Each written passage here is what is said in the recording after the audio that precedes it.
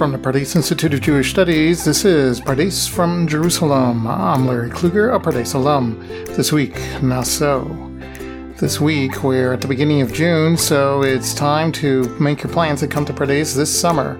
We have the Pardes Executive Learning Seminar and also various sessions of the Pardes summer programs, all ready for you to join us here in Jerusalem. Please check out all the details at pardes.org.il. Thanks very much. This week, Naso with Rabbi Dr. Mish Hammer-Kasoy. Rabbi Hammer-Kasoy is a member of the Pardes faculty and also serves as the Pardes Director of Admissions. And now, Rabbi Mish Hammer-Kasoy. Thank you, Larry. Warning. This podcast does not contain foul language or even explicit language, but it is not for the light of heart. It does, however, have some very juicy Torah. Among the many topics included in our Parsha, Naso, is that of the Isha Sota, the woman who is suspected of betraying her husband.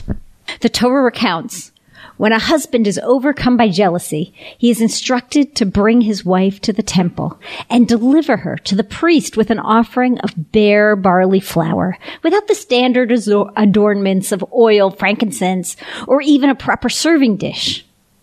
For it is a meal offering of jealousy which recalls wrongdoing. Taking earth from the tabernacle floor and sanctified water, the priest bears the woman's head and places the meal offering in her hands while holding the bitter water in his. The priest administers the curse of adjuration to the woman. And I quote, "If you have strayed, may the Lord make you a curse and an imprecation among your people, as the Lord causes your thigh to sag and your belly to distend. May this water that induces the spell enter your body, causing the belly to distend and the side to sag. And the woman shall say, Amen, Amen." The priest puts these curses down in writing and rubs it off into the water of bitterness, then forces her to drink. And so it goes. If she's guilty of betrayal, the bitter water does its work. Her belly distends, her thigh sags. She becomes a curse among her people. But if the woman has not defiled herself and is pure, she shall be unharmed and able to retain seed. This is a graphic passage, tough on the ears of the modern reader, especially the female one. And so this female reader, at least, can't help but be struck by the detail recounted in Mishnah Yoma 10:3 that the famous Median queen Heleni Vadiabin, who converted to Judaism about 30 CE, chose to donate a golden plaque on which the passage of the Sota woman was inscribed and hung in the tabernacle so that it could glisten and be read from both the tabernacle and the hall. Now, we don't have a lot of queens in our history, and there are so many things to donate. Why would Queen Helena choose to lift up this passage specifically? A passage that to me feels like a kind of text of terror, for it is really nothing other than trial by ordeal. On a closer examination, I managed to take a deeper breath. There are all sorts of ways this law could be designed to protect women. Even in modern-day Israel, really. Last year, dozens of Arab women were murdered by their family members in so-called honor killings for so-called offenses, such as inappropriate dress or appearance of romantic relations. So in that context, it's easy to imagine that the Sota ordeal was designed to make sure this is not part of our culture, to place clear limits on the rights of the Israelite man and his family over his wife. Adultery may be a capital punishment, but it needs to be prosecuted and proven in court. Jealous husbands may not take the law into their own hands. And of course, it is essential to remember that while this ritual is trial by ordeal and prescribes a strong shaming of the accused woman, on a scientific basis, drinking dirty water is harmless. And as the Rambam points out, the water can only hurt you with divine intervention. Sota is the only case in the Torah where sin is punished only by a miracle. Furthermore, the threatened punishment is a fallen belly and a distended thigh. V'tzavta bitna v'nafla yirecha. While the rabbis understand this as a prelude to death, other commentaries actually read this as a simple abortion or maybe sterility, even though adultery itself is a capital crime. So that the Sota ritual is actually a more lenient punishment than that which the theoretical crime would normally endure. All of that, what I've just said, is on the level of pshat. The rabbis of the Talmud, however, add a whole layer of interpretation which further restricts the scope of this ordeal. The Torah prescribes both the apparent transgression and the husband's reaction to it in a strange way. First, doubling of the offense. V'shachav ish ota shichvat zera v'ne'ela me'enei isha v'nistara. A man has had carnal relations with her unbeknownst to her husband, and she keeps hidden or secret. And then there's also a doubling of the reaction. V'avar alav ruach kina v'kinat ishto. The husband is overtaken by a spirit of jealousy, and hu kinat ishto. He's jealous. So this doubling serves as fertile ground for the rabbis to, they identify it as an allusion to a two-staged legal process. The jealous husband is not permitted to be generally suspicious of his wife in all circumstances. Rather, there's a certain man out there who has raised his concerns. In such a circumstance, the husband has the right to kina, to address his jealousy and suspicion, and demand that she be careful in her interactions with that specific individual. And this demand needs to be expressed to her in the presence of two witnesses. At the second stage, v'ne'ela me'enei ha'isha v'nistara, she secludes herself with this very individual for a period of time sufficient to have relations. Now, parenthetically, I just want to note that this is a no-no with any two members of the opposite sex, whether or not there is a cause for suspicion. Modern guidelines for preventing sexual harassment and abuse, keep encounters observable and interruptible, was mandated by Jewish law thousands of years ago. But in this case, there are no witnesses to any actual foul play. There are, in fact, witnesses to the private encounter itself. And only in this situation is the Sota ritual activated. I'm interested to hear reactions from you. But for me, these are tremendously reassuring reforms. A man is not entitled to cloister his wife and burden her with blanket suspicion. And even specific suspicions need to be addressed through legal channels and be backed up with witnesses. Now, it's important to recognize that according to Jewish law, once a woman has committed adultery, the husband and wife are commanded to divorce. So it makes sense that once she's willingly secluded herself with someone with whom she specifically suspected, the rabbis would demand that they either divorce or clarify that doubt. However, a woman can never be forced to drink these waters. She always, according to rabbinic interpretation, has the right to demand a divorce. And of course, he can always divorce her as well. In fact, the rabbis harp again and again on how preferable it is to abandon the procedure. The rabbis remind the woman repeatedly that God's name will be erased as part of washing the oath into the waters and drinking it. Spare God's name for being erased and go your separate ways, they implore.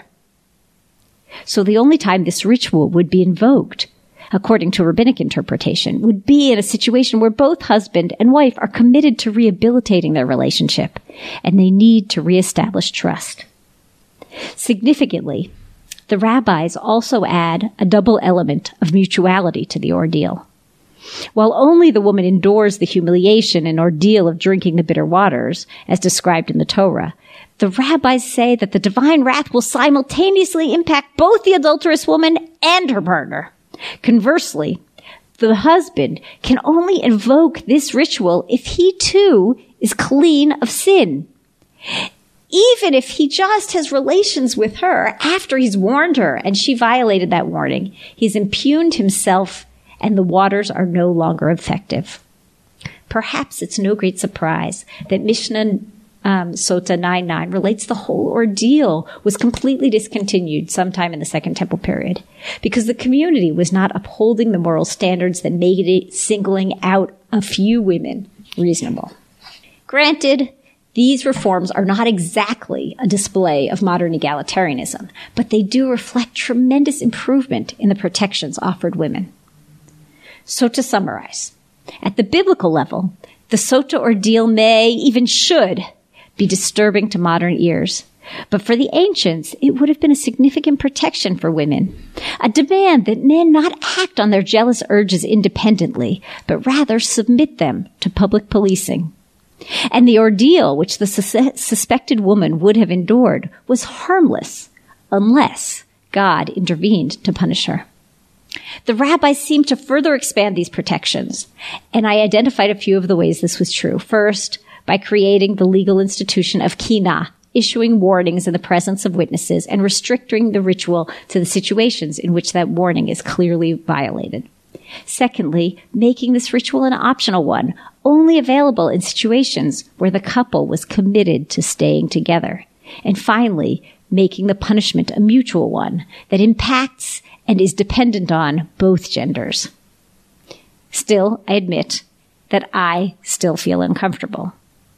To me, the Sota ordeal seems like the craziest kind of marriage counseling. It's only employed by a couple that wants to stay together, but it is deliberately publicly humiliating. Can you imagine having a healthy marriage after being subjected to something like this? It seems clear to me that the problems in this marriage are much deeper than the possibility that the woman was unfaithful. In fact, when I go back to the beginning of the conflict, it seems clear to me that the problem is twofold. Shachav ishota shichvat zeret, v'ne'elam me'nei isha, v'nistara, v'hi nitma'a, v'eid ein bav, v'hi lo nitpasa. She keeps secret the fact that she has defiled herself without being forced, and there's no witness against her. That's problem one. Problem two, as I continue in the Chumash, v'avar alav ruach kina, v'kinat ishto, v'hi nitma'a. O avar alav ruach kina, v'kine et ishto, v'hi lo nitma'a. But a fit of jealousy comes over him, and he is wrought up about the wife who has defiled herself. Or, if a fit of jealousy comes over him, and he's wrought up about his wife, although she has not defiled herself. So there's two problems. One, this betrayal of the woman, possible betrayal of the woman. And second, that the husband is consumed with jealousy that may or may not be a reflection of a genuine betrayal. Either one of these problems is significant and independent of the other. And the sages highlight this by putting the kina rite of issuing warnings in the center of the ritual. The ritual is only possible and necessary because the husband was consumed with suspicion about a specific person. And it is this mistrust that has poisoned the relationship. So again, I ask, how can the Sota ritual possibly heal this broken dynamic? And I'd like to suggest a direction by way of a story from the Yerushalmi, which was told by Rabbi Zavadia, the son-in-law of Rabbi Levi. Rabbi Meir used to deliver a sermon in the synagogue of Chamat every Friday night. And there was a woman there who was accustomed to listen. One time, the sermon went over. She went and sought to enter her house and found that the candle had gone out. Her husband said to her, "Where were you?" She said to him, "I was listening to the preacher." Now I take a break. That is not amazing behavior. Friday night is family time. The husband may well have been expecting intimacy, and instead his wife was busy gazing after some rabbi. As someone who's very particular about her bedtime, I can identify with his frustration. And yet his reaction seems a bit extreme. He said to her, "From such and such, I swear that this woman will not enter here into her house until she goes and spits in the face of that preacher." In a remarkable inverse of the Sota water ritual, the husband wants to inflict bitter spit water on the rabbi. Not pretty form, for sure. But note Rabbi Meir's reaction. Rabbi Meir saw with divine spirit and gave himself a sore in his eye. He said, "Is there any woman out there who knows how to cure a sore eye by a charm? Could she come and charm it?" And her neighbors gave her an elbow into the belly. "Your answer will bring you into your house. Make yourself a charm for him, and you spit in his eye." And she quickly raised her hand, and she ran to the front of the room, volunteering. And he said to her, "Do you know how to cure eyes by charm?"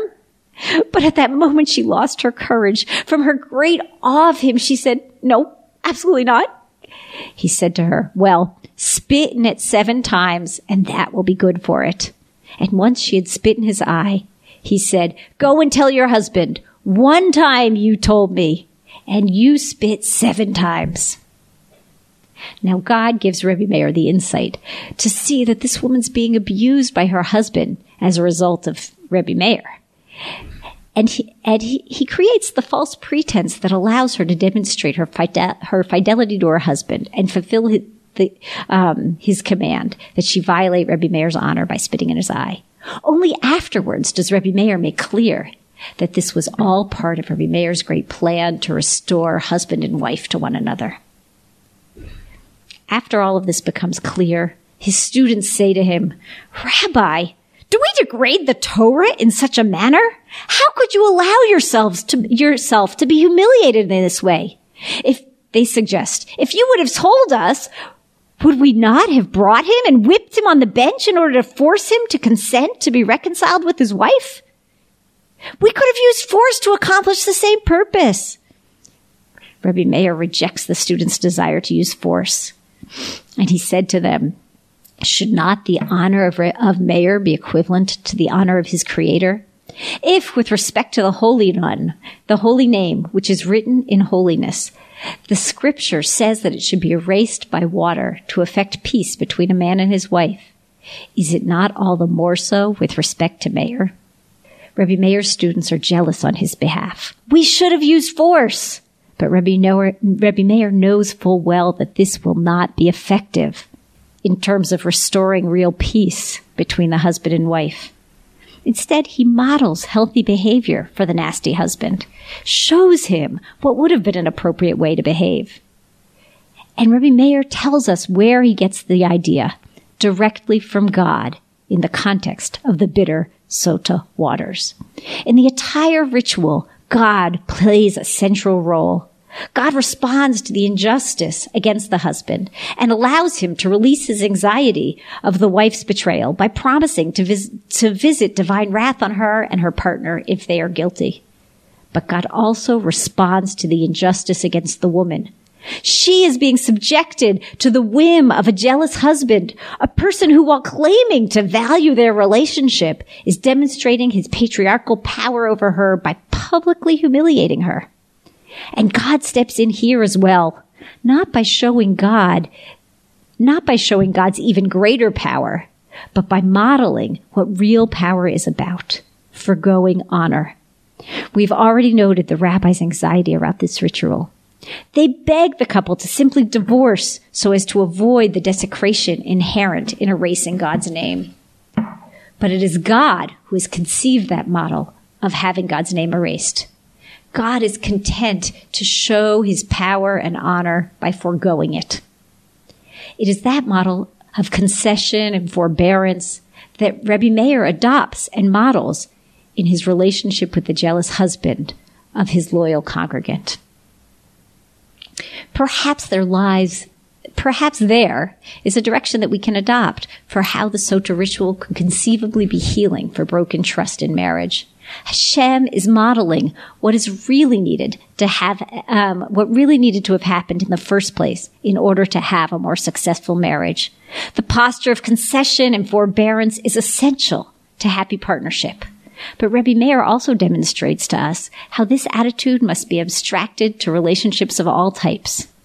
Instead of getting caught up in in other people's jealous fits, God and Rebbe Meir invite us to dissipate the tension by letting go and modeling a spirit of generosity and humility and forbearing. It is so natural to be defensive when someone accuses us unfairly.